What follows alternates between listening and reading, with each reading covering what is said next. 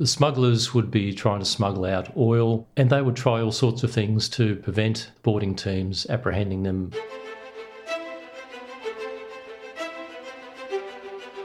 Welcome to the podcast where we track down Australian war veterans, have a chat with them, and hear their stories. I'm Alex Lloyd, and this is Life on the Line. They were building positions in there if for anything a happened fight. to us, by the time anyone got to us, I think it was chaos. the weather was so bad there would be nobody left. Boots full of blood. And the next thing I hear was alarms, Chances of screaming. survival were very, very slim. The soldiers didn't want to go into the ambushes, so they'd send the kids in first. And so he was sent in first into an ambush and he got shot in the stomach. It was very hard for me, very hard for my family. And the plane burst into proud of the crew, proud of what I've achieved and what I'm doing. Volunteer for service was in effect to put your life on the line.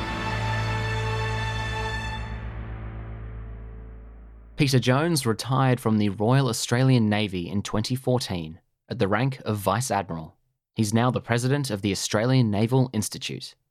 This is his conversation with Life on the Line about his time in the Arabian Gulf.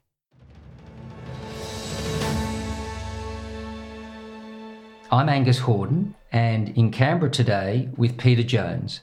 Peter, thank you for joining us on the podcast. My pleasure, Angus. Peter, what inspired you to join the Navy? Well, I grew up in Sydney and my dad had a fishing boat, then a sailing boat, and we sailed on Sydney Harbour. I originally wanted to be a naval architect, but come 15, I wanted to leave home. And the Navy at that time had the opportunity to go to the Naval College at 16. Can you tell us about your early service with the Navy? Where was your basic training? So the basic training was at the Naval College at Jervis Bay. So we did initially 2 years where they had two small sets of classrooms to complete the last 2 years of high school. We completed high school, and then it depended on whether you were going to do a degree and what sort. And in my case, I did an arts degree, so we had the opportunity to go back up to Sydney and complete our degree at the University of New South Wales. And during the uni breaks, we'd either go back to Navy training or go to sea and on the training cruise. But so we had the best of both worlds, if you like, uni students with some money in the pocket. Are there any particular striking memories from those encounters with foreign vessels or anything more light-hearted that you can recount from those times? Well, certainly our initial time at Jervis Bay when ships would come in, because the exercise area is just off Jervis Bay, of course. Quite often the cadet midshipmen would be sent to sea for the day. And I remember our first time at sea on HMAS Brisbane, and it was quite a rough day, and we spent an awful lot of time on the upper deck throwing up and wondering whether we'd made the right career choice. Peter, can you tell us about your first command at sea, please? My first command was actually the frigate HMAS Melbourne. So I joined her in 1998, so as commander. So some people have the opportunity to command a patrol boat early on, but for me, it was the frigate Melbourne. And is that the only Melbourne that you've actually served on? No, I was, as a junior officer, I was a trainee officer watch on the Carrier Melbourne, and in 1980, and that was a very interesting time. They still had Skyhawk A4 fighters on board. We went to the Indian Ocean. In fact, on one watch I had, we lost a Skyhawk taking off from the catapult, and so that was interesting seeing the pilot go past your bridge window in a parachute. But very interesting period being on Melbourne and just seeing what a complex ship it was. And it was thoroughly enjoyable as an officer watch just to see all those moving parts come together. You become the skipper of Melbourne, and you, as you said, you previously hadn't had command, but you're now commanding actually a major frigate with hundreds of people under your command. How did you suddenly step up to that role? Yes, I remember I was very fortunate in terms of the program. In fact, we just had a couple of weeks after I took command, we were going to the Rim of the Pacific exercise, or RIMPAC in Hawaii. So it was a very busy time preparing to go to that exercise and go. But I remember the first time we were casting off, and I said to the XO, is there any particular place I should stand? And he said, you just stand where you like and they'll come to you. And that was, of course, very true. And also you find that you're a little bit unsure of yourself initially, but you don't try to show that. But after a while, you realise that you've had lots of experience. You've been second in charge of a ship. You've had many years at sea, and after the first week at sea, you feel a lot more comfortable. I could imagine the big difference would be is as an XO, you've always got a CO to talk to, but as a CO, you can't talk up to anyone else. Yes, that's very true. What you do have, though, is there is a bit of a brotherhood of captains. And so in my case, as I said, we were in a task group going across to Hawaii. The task group commander was a Captain Lou Rago. He was become a great friend, and he would, in port, he would always go for his constitutional walk around the dockyard. And so I would always join him. And it was good just to have a chat and just about, the things you go through and so on. And I found that over the time that it's great that you have other COs you can just talk to. As you say, there's no one else you can really talk to. But having said that, I think one of the things I did do, and a number of other captains do this, if you know some people from previous ships that are now serving on your ship, and you may have known them for 20, 30 years, sometimes you just individually say to that person, if you see that I'm doing something that's really stupid, just come and tell me. On board, I had a couple of people who had that, that personal past to come and just tell me how things are going. And that's invaluable because you do need that sort of, that check. Now, for your service on Melbourne, you were recognised on account of the proficiency of your operations in the ship. Yes, so I was fortunate enough to become a member of the Order of Australia. So in the first year we did RIMPAC. In the second year we actually went to the Arabian Gulf and we did sanctions enforcement as part of the UN Security Council resolutions against Iraq. And really that award was really a reflection for the performance of the ship in those boardings. And they were quite trying in terms of we were there in the hot part of the year, and so the weather was regularly in the high 40s, and so it's really quite difficult for the boarding teams to be able to conduct their business in such a difficult environment. So let's go forward to the Arabian Gulf, and in 2002 you've joined the United States Arleigh Burke-class destroyer USS Paul Hamilton. You're not taking command of the ship, but you're on board the ship and you're acting as the Maritime Inception Operations Commander. So before we get to that action, can you explain that command structure that you're now in?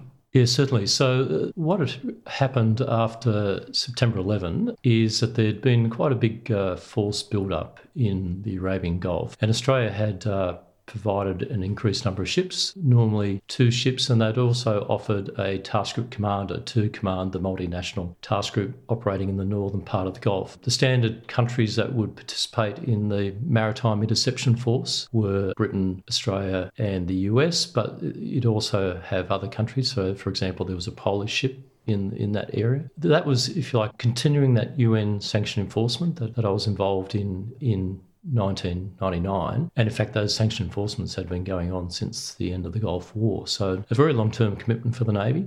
So the arrangement was that Australia would provide a task group commander and a staff, and normally that staff would rotate on an alternating basis with a US Navy captain and his staff, and they were normally resident at the Fifth Fleet headquarters in Bahrain, and so there'd be that 50-50 arrangement. In my case, we knew that because of the international tensions and tensions with Iraq, that if there was going to be a conflict, it was going to be in the cool part of the year. So that was going to coincide with the end of 2002, beginning of 2003. So as a result of that, I went into the Gulf with a larger staff of about 17, and also with the prospect of spending a lot more time at sea. And indeed, instead of having a 50-50 arrangement, we spent all but 2 weeks at sea. So within hours, literally, of onboarding Hamilton, you actually had your first incident. Yes, that's right. So one of the things with sanction enforcement was that it was a very dynamic environment. The smugglers would be trying to smuggle out oil, or they'd be trying to smuggle out dates, and they'd do that in either dhows, which are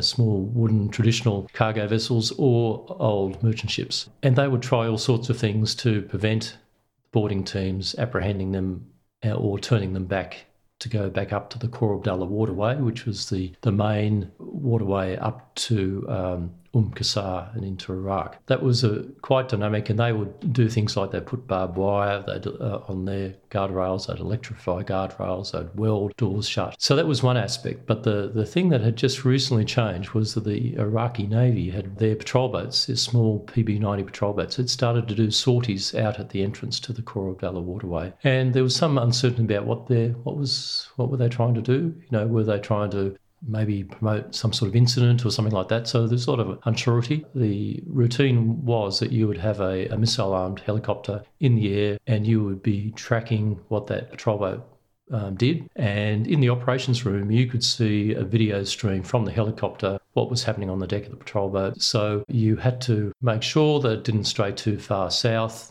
and didn't impede operations and so on. So that was our first introduction into the theatre, and that was the first morning we were there. After that first morning, where eventually the patrol boat continued back up to its home port, we then realised we're in quite an intense environment. And we also I sat down with the team and we sort of worked out, well, what can we do to make this a sustainable operation? And one of the things we concluded was that there's a fair bet that patrol boat would be intimidated by our frigates. And in fact, that's what we did. So every time a patrol boat turned up, we would send our frigates that had shallow and aft draft further north, close to the entrance to the Khor Abdullah waterway, and sure enough, that did intimidate the patrol boat. And we had that confirmed by talking to some of the merchant ship masters. They told us that the patrol boat captain had complained about our intimidating approach. So that was good.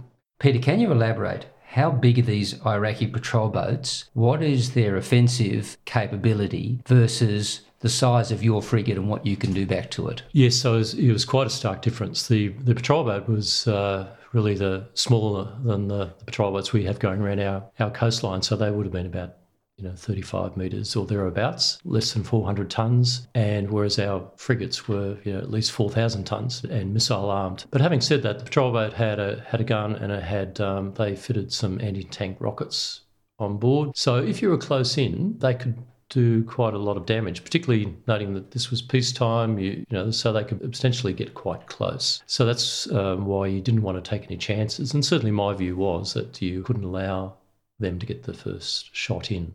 We're very keen to try and de-escalate as much as we can, because we're very conscious that no one wanted a conflict at this point in time, and not one that just happened out of the blue. So you had to try and ensure that the situation was de-escalated. And so as a task group commander, I was carefully watching what was happening on the video screen. And at times you found people got very excited. Sometimes you've said the helicopter would report that the Iraqi crew are moving towards their gun on the front of the ship, but you could see on the big screen, with using their same video that they were seeing, you could see that they were just going down and they were just having a look at their anchor and things like that. So you had to be very watchful about what reports were made so that there wasn't any inadvertent escalation. And what sort of range, Peter, would be unacceptable to you to allow them to come towards the frigate? So I was keen for them not to come within a mile, and we achieved that. Because basically they thought that our ships were quite aggressive in their manoeuvring. You had other Aussies in the area too. Captain Steve McDowell on your old ship, the Melbourne, and on the Arunta was Commander Ray Griggs, who is now, of course, a Vice Admiral and Vice Chief of the Defence Force. Can you tell us some of the action and encounters that you had while you were at sea in the Gulf? Yes, so we're very fortunate in terms of the task group staff. We flew into the Gulf, in fact, on a Latvian Ilyushin 76 cargo aircraft. So we flew in and then flew into the American ship to take over command. The ships that we were associated with in our rotation was, of course, Darwin and Anzac, and they were still steaming from Australia. So we had the benefit of coming in and having very seasoned ships in the form of the Melbourne and the Arunta, still on station, very well versed in the boardings. And one of the features of the boardings at that time was most of the activity with the smugglers was at night, and sometimes they'd do what we used to call a mass breakout of dhows. So you may have 20 or 30 dhows coming out all in one go with the obvious intention of trying to swamp the Maritime Interception Force and wouldn't be able to intercept them all. But, ships like those two, they were really quite capable of sending out multiple boarding parties, and we could generate maybe half a dozen boarding parties in the water within the task group, and to be able to have sufficient ability to be able to turn around a mass breakout. So by that stage, both Melbourne and Arunta had done each over 300 boardings. So they were, outstanding ships, but, that many, many months of service, but they were coming to the end of their time and they were clearly getting quite tired because it's quite arduous work.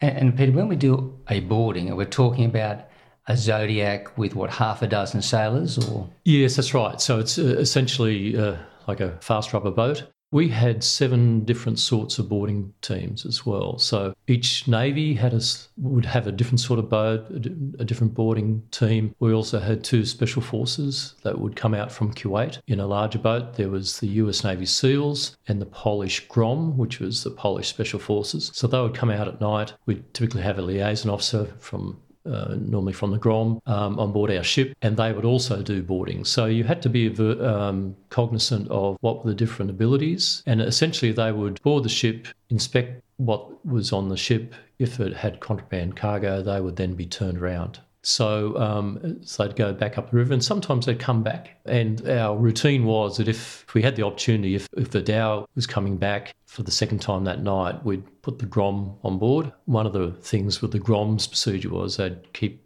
people's hands up all the time, and these guys, their arms got quite sore, so they never wanted to come back a third time. So that was the dhows. With the steel hulls, the big merchant ships, they were less numerous, but they were a tougher challenge, as I explained, because they would have defensive things to stop boarding teams getting up on board the ship, and also getting access into the engine room or the bridge to take control of the ship. Okay, so a lot of these breakouts are at night for obvious reasons. Does your night vision enable you to see which are the bigger assets to go for, and are you deploying the SEAL teams to them and regular Navy for the lesser ships? Yes, so we were very fortunate because there was that video link that was in the American helicopters. We would get the helicopter to fly at a reasonable altitude, and we could look right up the Corbella waterway for maybe 10, 15 miles, and you could see the small towns, you can see the cars going around and everything, but importantly for us, you'd see what was coming down the river, and you had like an aerial view of the whole thing, and then you could sort of plan your dispositions about which ships were to take what part of the mass breakout. Were there any particular incidents that you can share that you're aware of it getting a bit heavy-handed, and maybe in those SEAL team operations, action actually happening? We were very conscious of pressing upon people. The whole approach was to de-escalate and reduce any tension in boardings, because the more you did that, the more the boardings were compliant, there was less chance for accidents and so on. So during my time, we had 27 different ships come through the task group for a period of service, and then they would rotate out. So we would make a big point of indoctrinating new ships coming in who, were obviously very keen and eager this is the way it works. There's typically no violence on the part of the smugglers. They're there for business, but, obviously they don't want to make it easy for you necessarily to get on board, but it was really important to be very professional and so on. So we had to monitor that. We had a couple of incidents where a couple of boarding parties, not from Australia, but they took some articles from a ship. We learnt that subsequently, and we learnt which ship it was, and then we got the CO to do an investigation, and action was resulted from that. So that was all part of that whole de-escalation process. We did have one incident 2 days before the war started where a Kuwaiti patrol boat, the Kuwaitis were operating to the west of us, close to the shore of Kuwait, they fired a warning shot on a dhow, and a bullet actually killed one of the crew, one of the smugglers. And I sent a boarding team from the Anzac on board that dhow with a medical officer, and a very difficult situation, because it was one of those things where if it went wrong, it could have been used as a propaganda type thing by Saddam Hussein. But the young boarding officer did a terrific job in terms of just really de-escalating that situation as much as he could. In fact, the sailor who was killed was actually the brother of the master of the dhow, so it was quite tragic. He was an Indian sailor. I can understand that if anyone's going to be angry with the Iraqis, it's going to be the Kuwaitis. So you could appreciate if anyone was going to take action against them, it would most likely be them. Yeah, so I think in that case it was just, one of these unfortunate things. It was that night. They were not as well practiced in boarding operations as necessarily us. These things happen, but I guess that incident highlighted the responsibility of the young boarding officers. He was just sub-lieutenant, in a very difficult situation. And Peter, to your point, I think the Australian military is well known for its excellent training. But as you say, even though you're an overriding command, but not as strong a command over Polish and American forces as you are our own. And I suppose you're pleased that none of the incidents were ever our guys, and even the other incidents were well managed. So my observation was that countries send very good ships and very good people, that they all have had workup and training before they come into theatre. So generally the standard's very high. And what they do bring is they bring a diverse range of skills. And so, the thing I used to say to people was that a multinational task group is much more capable than one from a particular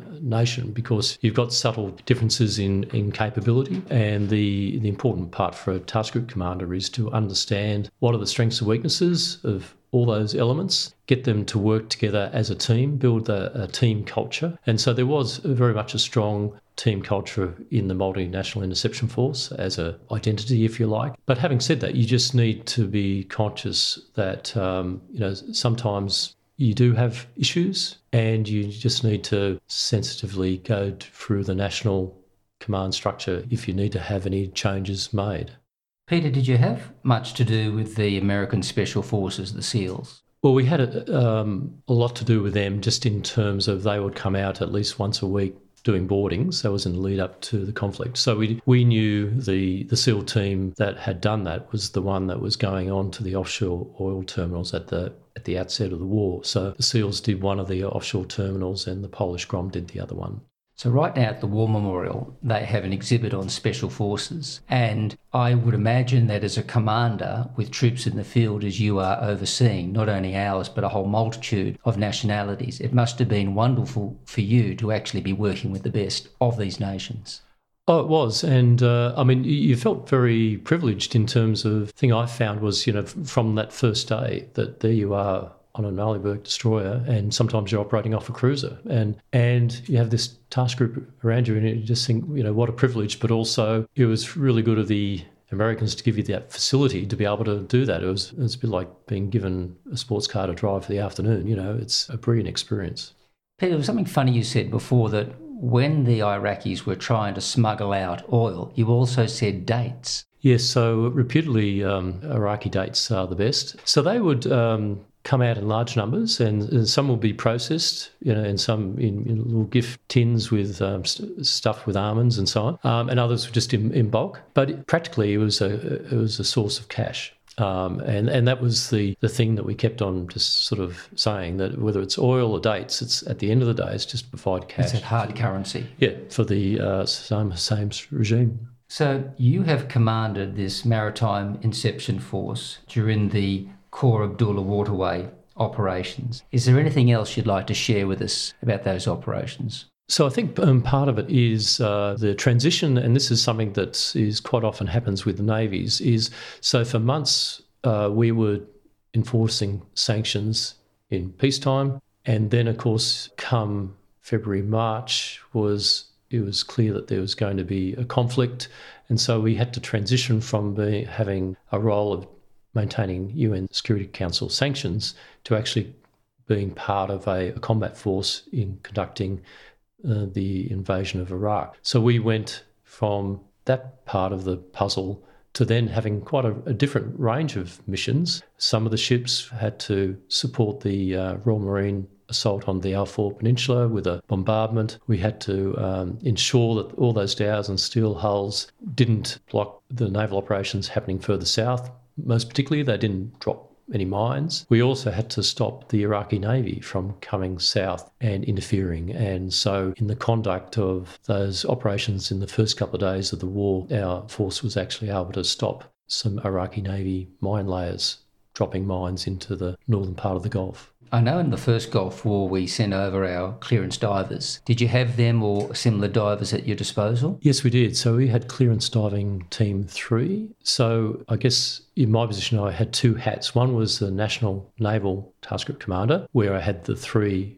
ships. We haven't mentioned Canimbla yet, but Canimbla arrived and she became part of our task group. And also we had the divers. Putting on my other hat, which was the Coalition Maritime Interception Officer Screen Commander hat, the divers weren't part of that.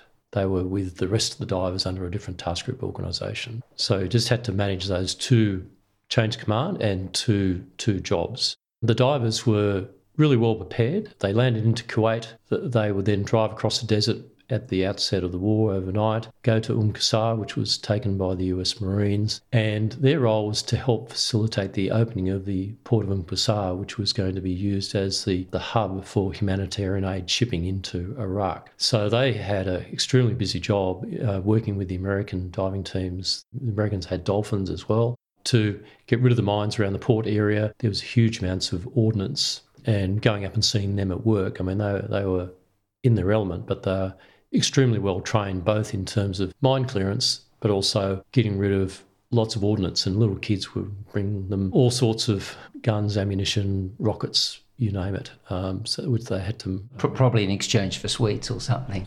Exactly, yeah. So that was that bit. But I think it's probably worth, if I can, just go back to Canimbla. So Canimbla came into theatre, and so this was a month or so before the war started. So this was in the early part of 2002. She was coming with strategic stores, large stores for the Australian Army, Air Force and Navy elements that were going to participate in the conflict. She was originally going to then be used as a strategic lift ship up and down the Gulf supporting logistics. Canimbla had previously been in the Gulf doing boardings. And so she was well versed in boardings, but she was going to be an ideal command platform for the Maritime Interception Force in this new role that we're going to do. She had really good communications facilities. She was operating off a different satellite from the one the Americans were using, or constellation the Americans were using. So that was important for us in terms of having adequate satellite bandwidth. She had lots of planning space, lots of room. And one of the concerns we had from just a practical perspective, there was about 300 dhows and there was 150 merchant ships up the Khor Abdullah waterway. If all of those came south, they would have swamped our ability to generate boarding teams. And as I said, on a good day, we could have about 6 boarding teams in the water at any one time. So we calculated we needed to have about 20. So how could we do that? Well, we'd have a few extra ships, and the Brits gave us a couple of extra frigates, which was most useful. But what we worked out was we needed the Canimbla, and we also needed the Polish ship, the Janicki, to actually have extra boarding teams on board. So Canimbla, for example, had 130 extra personnel from Brits and the Americans, and they were boarding teams, extra boats, cooks, mechanics, all those logistic things you need. And I was able to get them from the ships operating further south. So there was a lot of American ships which are operating further south. Over the months, some of them had gone through the Maritime Interception Force, so they knew the job that has to be done. They were further south where they had to be to fire their Tomahawk cruise missiles, and so they're only too happy to give us boarding teams and ribs and cooks and so on. So Canimbla became this hub and in the nerve centre for the Maritime Interception Force. And so that then allowed us to then be able to generate about 20 boats at any one time, or boarding teams at any one time, if we needed to. And what would have been the maximum number you had to deploy? So the big deployment happened when, like all things, we had quite an elaborate plan of how we're going to clear the boats. And in fact, one of the things, just simple things, we had to give them a map with a route of the route they would follow down the western part of the Gulf to clear the area. We would paint a white circle on their decks so that aircraft could see, okay, that was a ship that's been cleared and can proceed. So there was a whole range of things that had to be thought about and put in place. But 2 days before the war started, there was this mass breakout of dhows, and they were chucking bags of dates in the water to indicate that they weren't smuggling. And there had been an erroneous report on BBC radio that the war was about to start. So our best laid plans had to be quickly adjusted, and I called the commander of 5th Fleet in Bahrain, explained the situation, recommended what we do is we actually clear all these vessels now early and get them out of the way, which he agreed. And so we then generated that large number of boarding teams to start clearing those vessels. And in the end, that was a great benefit to us because it cleared the battle space of merchant shipping. So, Peter, when did you finish up as MEO? First week of April, I think it was. For me, the hot part of the war was very quick. The maritime campaign in the Iraq War happened within a couple of weeks, essentially. And really, the key bit was those first couple of days when we stopped the mine-laying operation, did the bombardment on R4 and escorted the minesweepers and did riverine patrol up the Corabella waterway. So we then poured into Jebel Ali in the Canimbla, and then Captain Mark Kellum and his team took over. But we were pretty well exhausted. We'd actually extended our time. We were due to be replaced, but because when the war was going to happen, it made sense to keep the team that had been there for so long and knew the plan and in fact was involved in the development of the plan. So we were overdue for replacement, as was Darwin and Anzac, and both those ships did a terrific job in sustaining themselves for that extra period.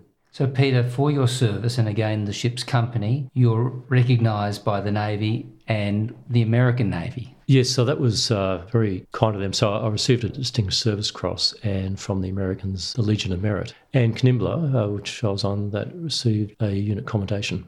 In November 2011, you were promoted to Vice Admiral. Can you tell us briefly about your last few years in the Navy? Yeah, so really after that time at sea as a captain, I then got promoted and went to Canberra as what was called a capability development job, a job which involved developing the specifications and requirements for capability. And I went into a communications job looking at communications and IT. And the reason being was the Chief of Navy said, well, you've been in the Gulf, you've seen how these complex communications work, and I want someone who's used those sort of systems, familiar with them, to be in that job. So the thing I found in the Navy is that you end up you have these career changes. Although you spend 40 years in the Navy, you have such diverse jobs. And so really from when I became a Commodore on, you ended up being in sort of more business management jobs, being involved in contracting and all sorts of things. So I ended up doing that requirements job, then as a 1-star, and then as a Rear Admiral, I was the deputy in that group, and then finally I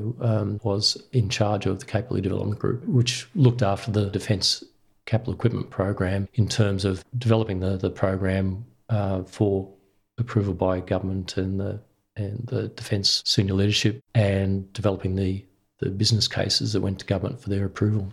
Peter, there's so much we can keep talking about. From all your writing on maritime strategy and naval history to other key moments in your career. However, let's focus on the Australian Naval Institute. You're the president and you've launched a podcast. Can you tell us more about that, please? Yes, so for the last 18 months, we've created a naval studies group at the University of New South Wales, Canberra, at the Defence Academy. And one of the things that we're doing is doing a podcast series. And as you indicated, I'm president of the Australian Naval Institute, and the Naval Institute is one of the partner organisations, in addition to the Submarine Institute, Naval Historical Society and the RNC Power Centre, pooling their expertise and some resources to do this podcast series. It really focuses on particular incidents in the Navy's history, and so we've done ones, for example, on the Battle of the Coral Sea, or one coming out shortly is on the Navy in confrontation, and getting historians and also getting some veterans just to analyse that particular chapter in our history for about 50 minutes. And so we've put it on YouTube and we put it on any podcast app, and so it's been quite a rewarding thing, and I think we've learnt a lot from Life on the Line and what you've done here. I think Life on the Line's a fantastic initiative, and I think what we're doing with the Australian Naval History is sort of complements that activity.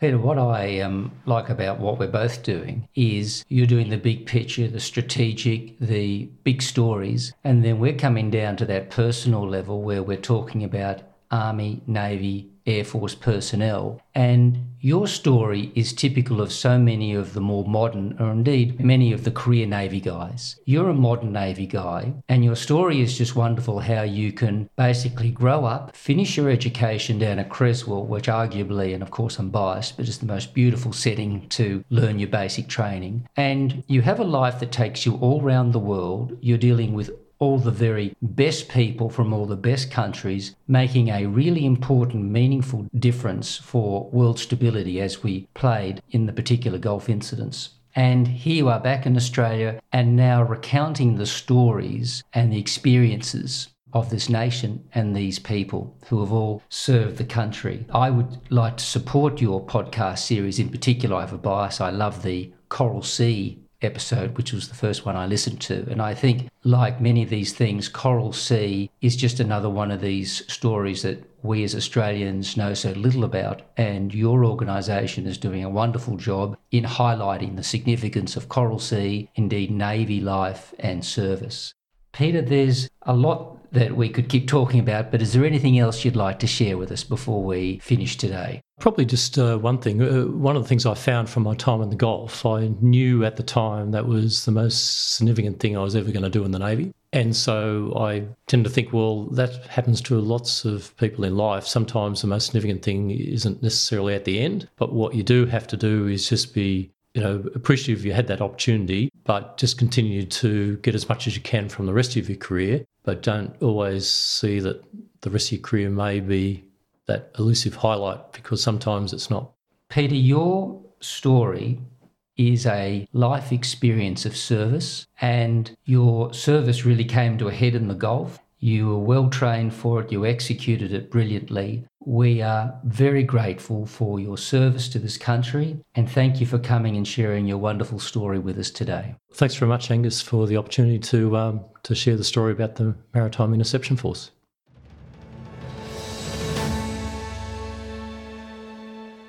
That was Angus Horden speaking with former Vice Admiral Peter Jones, AO DSC. Look up Peter's various works online, including Australia's Argonauts, his first book. Look up the Australian Naval Institute at navalinstitute.com.au, and look up the Australian Naval History Podcast. You can watch the podcast on YouTube or listen through Apple Podcasts. Get in touch with the Naval Studies Group about the podcast by emailing navalstudiesgroup@gmail.com. And you can email the team behind this podcast, Thistle Productions, by emailing podcast@lifeonthelinepodcast.com. Our website is www.lifeonthelinepodcast.com, and we're on social media too. Make sure you're subscribed in your podcast app to get all content. We have an array of fascinating veteran conversations yet to come this season, from World War II, Navy and Air Force to modern-day Special Forces. Life on the Line is brought to you by Thistle Productions. Artwork by Big Cat Design, music by Dan Van Werkhoven. Thanks for listening, and lest we forget,